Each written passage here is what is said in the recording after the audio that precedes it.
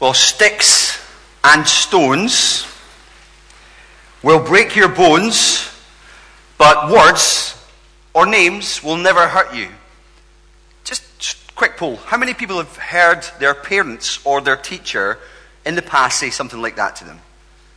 Yeah? Okay. A lot. Now, that's parental wisdom.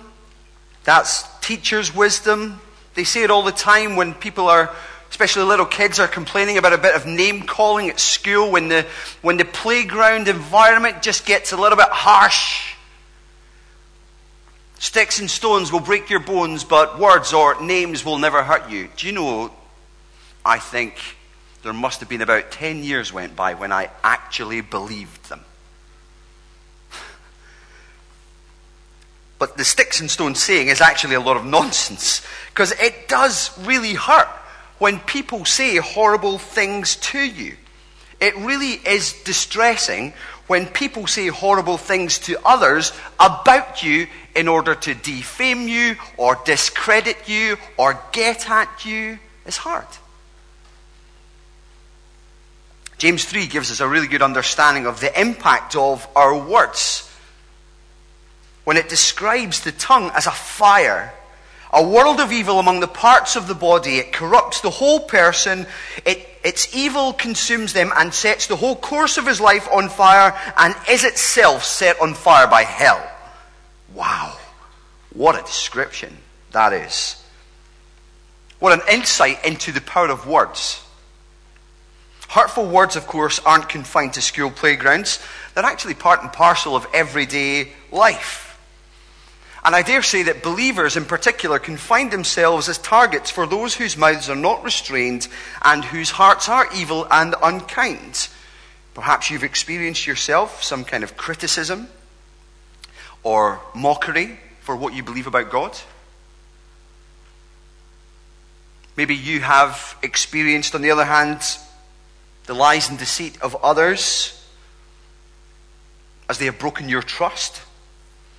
Maybe you've known people at work or even in your family to lie to others in order to discredit you in some way. Sayings of sticks and stones won't help. The question is, what will? Well, Psalm 120 does, actually. God's word helps us, serves us in this way. It gives us a song, an expression of what it is to experience these things in this world, and helps us know what we should say and how we should respond and what we could ask God to do. Because in Psalm 120, we have a person whose feelings are recorded using words like distress and woe. And the reason for that distress is spelled out for us in verse 2, as we've highlighted. Lying lips and deceitful tongues, sins of speech.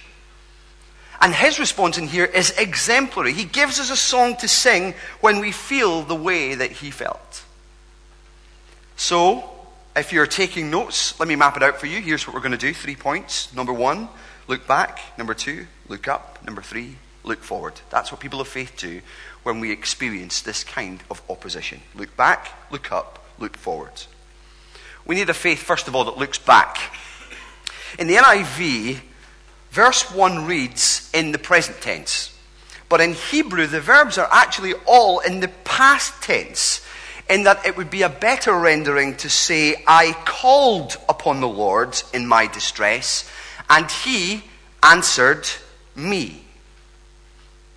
So you see what the psalmist is doing with that rendering there. He's looking back to times in the past when God has helped him through other times of difficulty, in order to remind him in the present that God is going to help him today, in the present. And this is one of the best ways, actually, of pressing on through hard times, when we experience difficulty in our lives. It was John Newton who wrote, his love, speaking of God's love, his love in times past forbid me to think he'll leave me at last in trouble to sink. How true. The psalmist might well have written the same thing. The same sentiment is in this psalm. He's remembering a past situation or situations, recalling how he prayed, recalling what happened next. Maybe he's asking the question, did I make it through? Oh yes, I did make it through. With God's help, Did God answer my prayers in the past? Well, yes, God did answer my prayers according to his grace. Was God faithful in those times? Well, yes, he was. He was completely faithful, as is consistent with his character and his promises.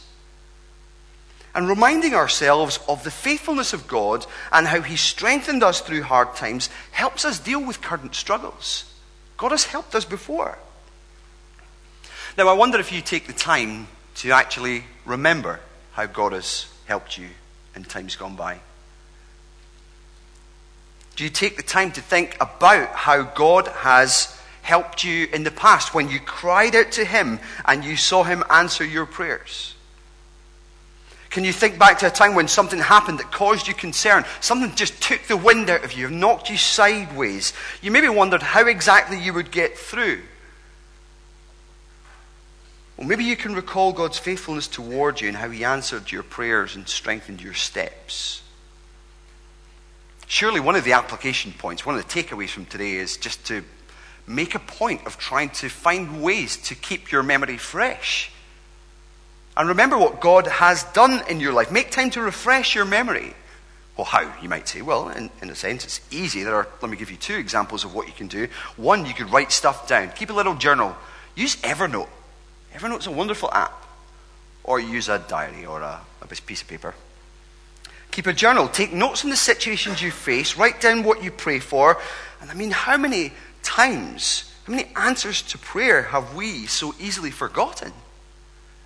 Just because we've been careless or maybe even thankless. The second thing you could do quite simply is pray with others.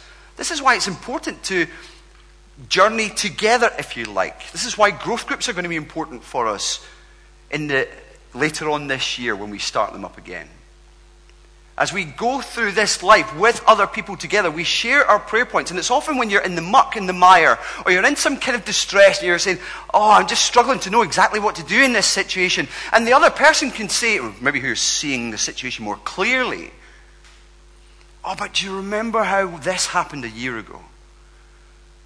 Do you remember what God did in those times? He was faithful to rescue you from that. What didn't we see God work superbly to bring you through that situation? So that helps us. Being involved in each other's lives is, again, it's a necessary and important thing. Now, I think we're sloppy at this, and we just give ourselves blessing amnesia just by not doing these two things.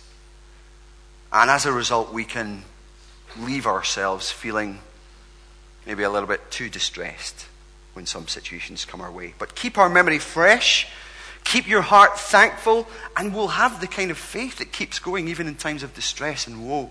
And that's important, because it's in those times when we might be tempted to let go or doubt God's goodness and his character, to doubt whether or not he's faithful to us. Because when we do this, this is what we come to realize. When we call, God answers. We'll see his faithfulness. God delights to answer the prayers of his children. And this is what encourages us to cry out to God again and again for help, just as the psalmist does in verse 2. And this is point 2. Look up. Don't just look back to see that God has helped you before. Look up to see that God is going to help you again. Ask for his help once more. Verse 2 says, "Save me, O Lord, from lying lips and deceitful tongues." Now, we don't know exactly what the situation was that the psalmist was experiencing. We don't know if people he trusted had lied and broken that trust. That is a painful experience.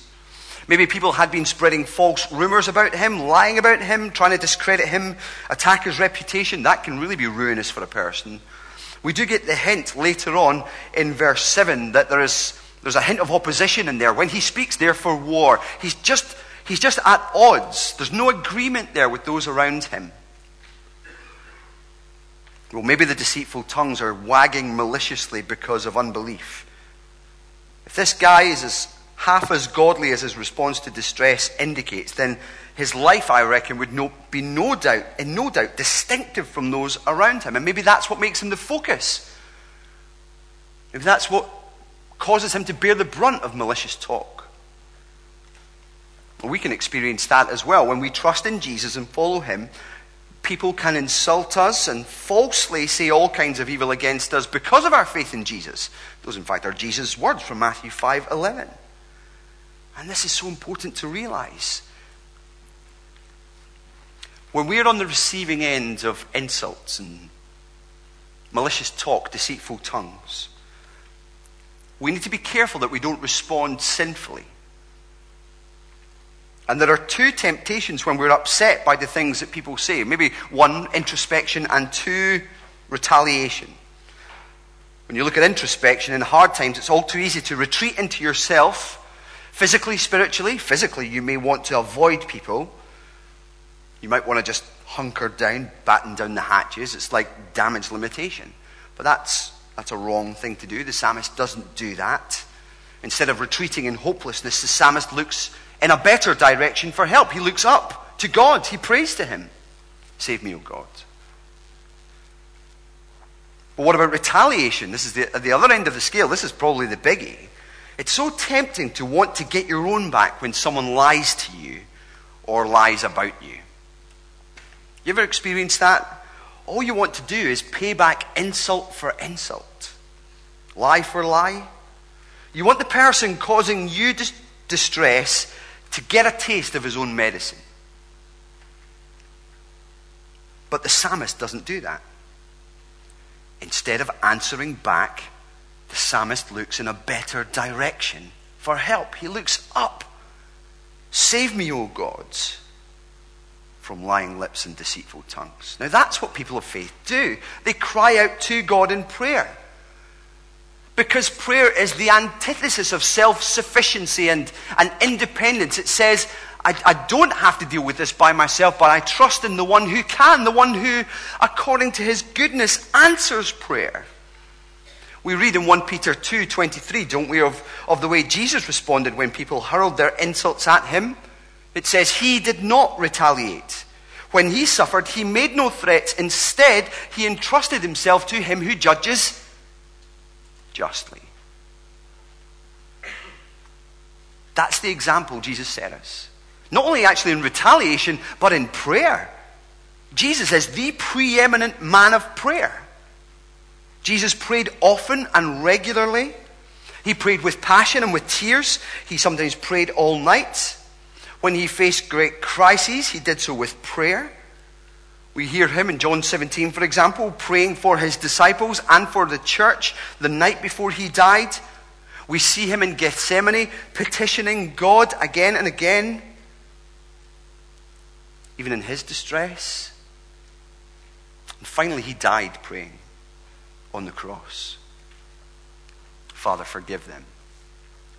And they don't know what they're doing. Father, into your hands I commit my spirit. We can pray to our God. We don't retaliate. We don't retreat into ourselves. We pray to the one who truly has the power to save and follow Christ's example. Well, not only do we look back to see that God has helped us before, or look up to see that God will help us again and cry out for that help. Thirdly, we look forward.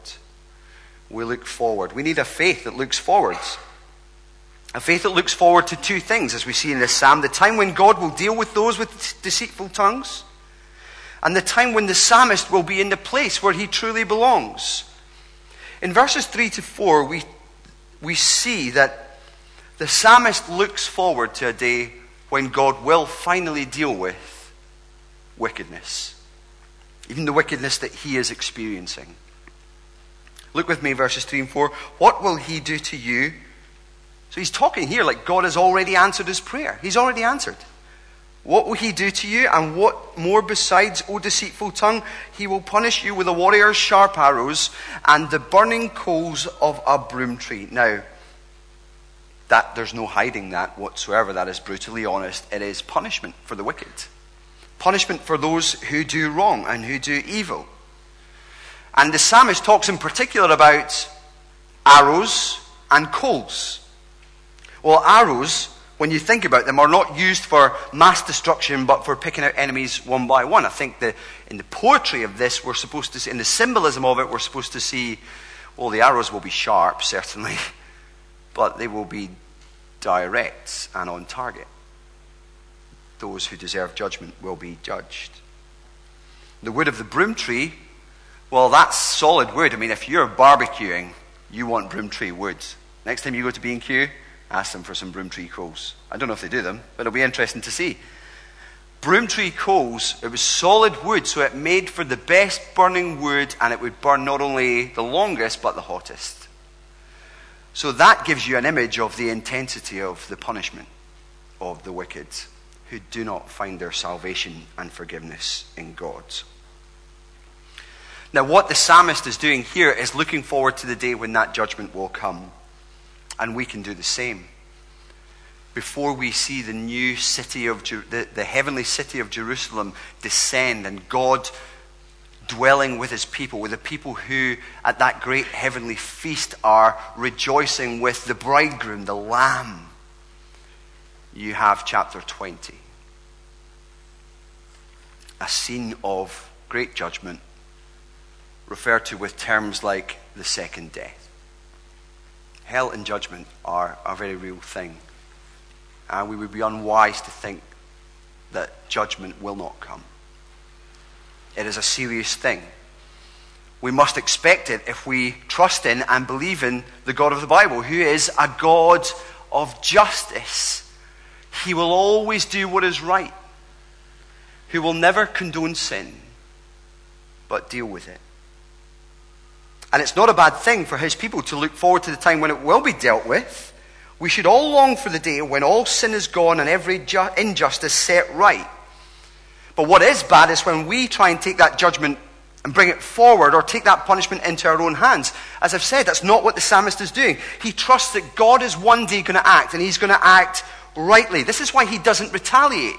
This is why he can trust in God. He knows that one day justice will be done. We read about this in the New Testament, don't we? In Romans 12, 17 and following. Do not repay anyone evil for evil. Be careful to do what is right in the eyes of everybody. Do not take revenge, my friends, but leave room for God's wrath, for it is written, "It is mine to avenge, I will repay, says the Lord." On the contrary, he said, if your enemy is hungry, feed him. If he is thirsty, give him something to drink. In doing this, you will heap burning coals upon his head. Sign of judgment. Now, you may be more than a little hurt and more than a little resentful about the things that people have said to you, or perhaps about you. You may feel like you've been dealt with unjustly. You may feel like you need to do something, but here is what you can do. Cry out, "Save me, O God. Save me, O God." Ask God to act. Ask God to do what is right. Because he is the God who will always do what is right. That would be consistent with his character. Because unlike us, he has the power to ensure that justice is carried out rightly, and the wisdom to know how to do it perfectly. Then verses 5 to 7 tell us that the psalmist is not looking forward only to the time when wickedness will be gone and God's just judgment enacted. It tells us actually that he's looking forward to the day when he will truly be with the people and be in the place where he belongs, the place he longs for. Look with me, verse 5. "Woe to me that I dwell in Meshech, that I live among the tents of Kedar." Well, what's all this about? Where's Meshech and where's Kedar? You'll not find them on Google Maps. But let me tell you that in that day, Meshech was located on the far north of the Caspian Sea. Kedar was located in the far south of the Arabian Peninsula. They're like John O'Groats and Land's End, basically. So he doesn't actually, he's been poetic here. He's saying, too long have I lived in these places. Now, he's not lived in one and decided this isn't a very nice place. I'm going to flit. I'm going to move. And he's moved down to Kedar. No, it's not that. It's not even that he normally lives in Meshech, but in the summer months he moves down to Kedar. It's just that he's saying, actually, I feel the way that people act around me, it feels like I am living in some of the most far-reaching, pagan, unbelieving places ever.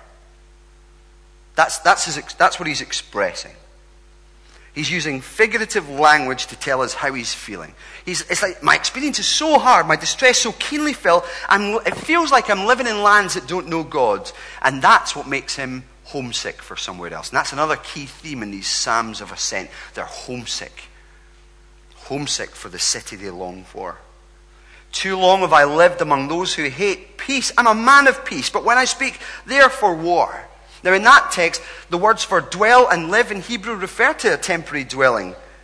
The word dwell, of course, means to sojourn, just to pass through. And the word live means to tabernacle, to pitch a tent temporarily. Now I don't know about you, but when I'm traveling somewhere, I quite like staying in a hotel. Do you like staying in hotels? I like staying in a nice hotel anyway. I like staying in a nice hotel when you go and you get a free newspaper. I know it's not really free, you've paid for it, okay, but don't burst my bubble. I like it when you go and they've got a nice swimming pool that's not freezing cold. Or the jacuzzi's attached to the side so you can sit in the jacuzzi and wave to your kids as they're playing. You know, I love a nice hotel. It's nice and comfy. You know, you just slip into the sheets and you're like, it's so comfy. I love it. But no matter how much I enjoy staying in hotels, I would never think of making one my home. Although I knew a guy who did. Years ago when I lived in Dundee, my in-laws were members of a local gym. And every time Catherine and I went with them for a swim, we'd see this old man come in, 8:30. You could set your watch by him every time. And he would come for a swim. And one day, as the story goes, he checked into the hotel and just didn't check out.